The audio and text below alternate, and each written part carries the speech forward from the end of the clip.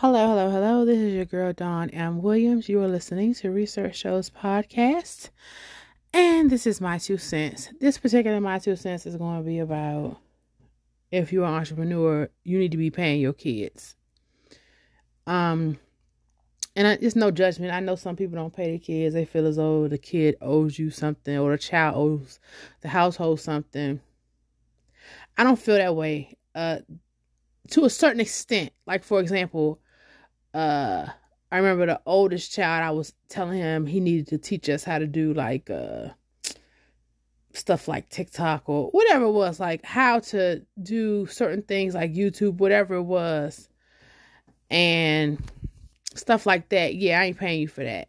But as far as like if I'm taking your time, like where I'm literally lugging a child out, like when I know the oldest used to come with me to clean the salon and stuff like that, that's how they would get their allowance. And now the youngest child, when I bring my towels home, that's how he gets his allowance. He folds the towels and I give him money for that. I'm not going to put all that responsibility on my children and expect that they shouldn't be paid for it. They should be paid for. I really feel like that. And beyond the perspective of that's, if you're looking at it from a moral perspective, look at it from a tax write-off perspective. Even if you're just having the children as contractors, you can write off up to $500 with the IRS at this point in time, at the time of this recording, as a tax write-off. So why not get them $10, $15 here and there, put it in their Cash App account, keep that sucker moving, keep it moving. Because this whole premise that, your children owe you certain things or owe you everything. Nah, they don't. Like, you decided to open up a business. That was your decision, and you're the one who chose not to go and pay payroll to employees. Now, maybe you can't afford it. Who cares? But if your child is helping you, like right now, I'm coming back from working over 12 hours. I was out all day long. I'm tired as I don't know what. And I got to be up at like 5 a.m. I know I'm going to be like passed out. I'm not going to be able to wash my towels or I'll be extremely tired. The child doing me a huge favor. Why not give him $10, $15 to wash and fold my towels? And he does a superb job at it. So that's just my 2 cents. I just wanted to inspire somebody who's debating this. Your children are people too.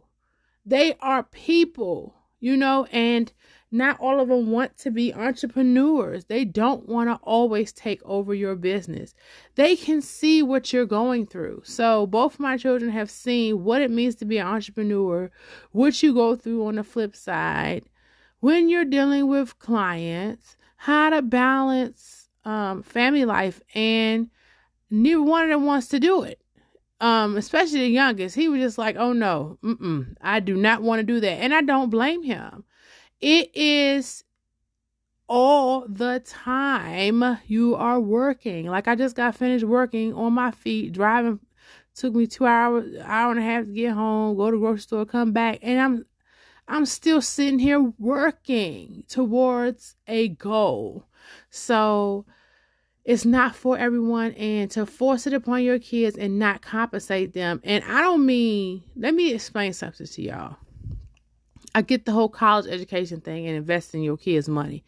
That's one thing. But I'm talking about giving them something they can spend right now. $5, $10, like where they can choose to spend something now and then teach them, put $1 to the side or whatever it is. But it's just like when I was listening to somebody, I'm not going to even point out this person. I'm going to point out somebody on Facebook I seen. And they were upset because, the mother-in-law is watching the children, right? And they're upset because they're paying room and board for the mother-in-law. She ain't got to pay no rent or nothing like that. And that should be enough. I mean, that's a prison sentence. Why should mama-in-law not get some level of salary? She was asking for a salary, like even if it's $200 a week, whatever it is, good and well, even with room and board, you would have to pay somebody to babysit your kids. So to think that the parent owes that to you is absurd. And on the flip side, I think it's absurd to expect that a child should be your slave. I do not think that they should be slaving for no parent. I just think it's not right. It's unacceptable. Now, yes, they should do their fair share.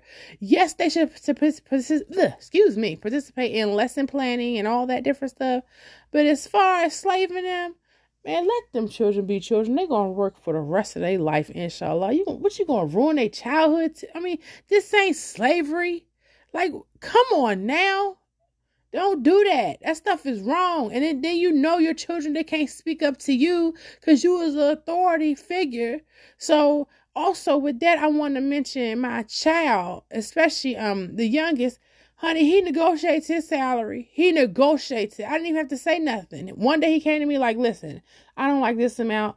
I want to get this amount. How about this? And then we settled on whatever the amount was. Let them negotiate. Let them tell you no, yes or no. Now, with the technology for seniors, Umar began to like it. He actually enjoys himself when he comes. And I do give him the choice. Even though I know I really want him to come, and I'm like, I really have the power to be like, I don't care what you say, you got to go. I still leave it as his choice. So the last time we went, and it was my first like big contract where I got a nice chunk of money, I told him like a month in advance, he's going to have to be up really early. This is what the terms are. I'm going to give you this amount of money. It's up to you. You don't have to come, but it's up to you. If you want to come, I would love to have you come, and I'm going to pay you this amount. I said, you could think about it. I'm just saying, either or, I'm going to go. It's just up to you. So then he thought about it. He said, you know what, mommy, I'm going to go. So sometimes you'd be surprised your children do want to come. You get a discounted rate, more than likely, because they're kids. And it's a tax write-off. Take advantage of that. Treat your kids like human beings. Please pay your children. Please get them some money. Oh my gosh. All right, we're going to take a break. We'll be right back. How long ago was that? When did you start the VV show? 2 years ago. Oh, wow. So you was 9. Mm-hmm. Yes, ma'am. I'm just so inspired. Oh my goodness. Okay, so, all right, so tell everybody, how is it being a social media influencer? How is that experience for you? It's actually been so amazing because I like to, inspire people, especially at a young age that I am. And I want to inspire like kids that's my age or younger, and also like some adults as well, so they can inspire their kids to, I wouldn't say be like me, but be like positivity, like have positivity and, be positive, not like don't be negative. That is so wonderful. Entrepreneur Thursdays with Research Shows podcast. All right, thank you so much for coming back from that commercial break with us. Don't forget, 12 p.m. Eastern daily, we have My 2 Cents. And then every Thursday at 4 p.m. Eastern, we interview the entrepreneurs. And Mondays at 6 a.m., we have the morning show with the morning crew. Don't forget, we are on most streaming platforms. Just go straight to the research departments with an S.com. Click on Research Shows Podcast. And you can also leave a comment if you want to about a particular episode that we may or may not air, depending on what your comment says. So don't forget that you can also download our app. I am Dawn Williams, and you can listen to episodes on there too. As far as season 4, we are not accepting any new guests. We are only interviewing old guests. So new guests, please, you can go ahead and fill out the form at the website that I just said, and we'll be interviewing new guests, inshallah, for season 5, which will air in the fall of 2023. So I hope everybody has a wonderful day on purpose.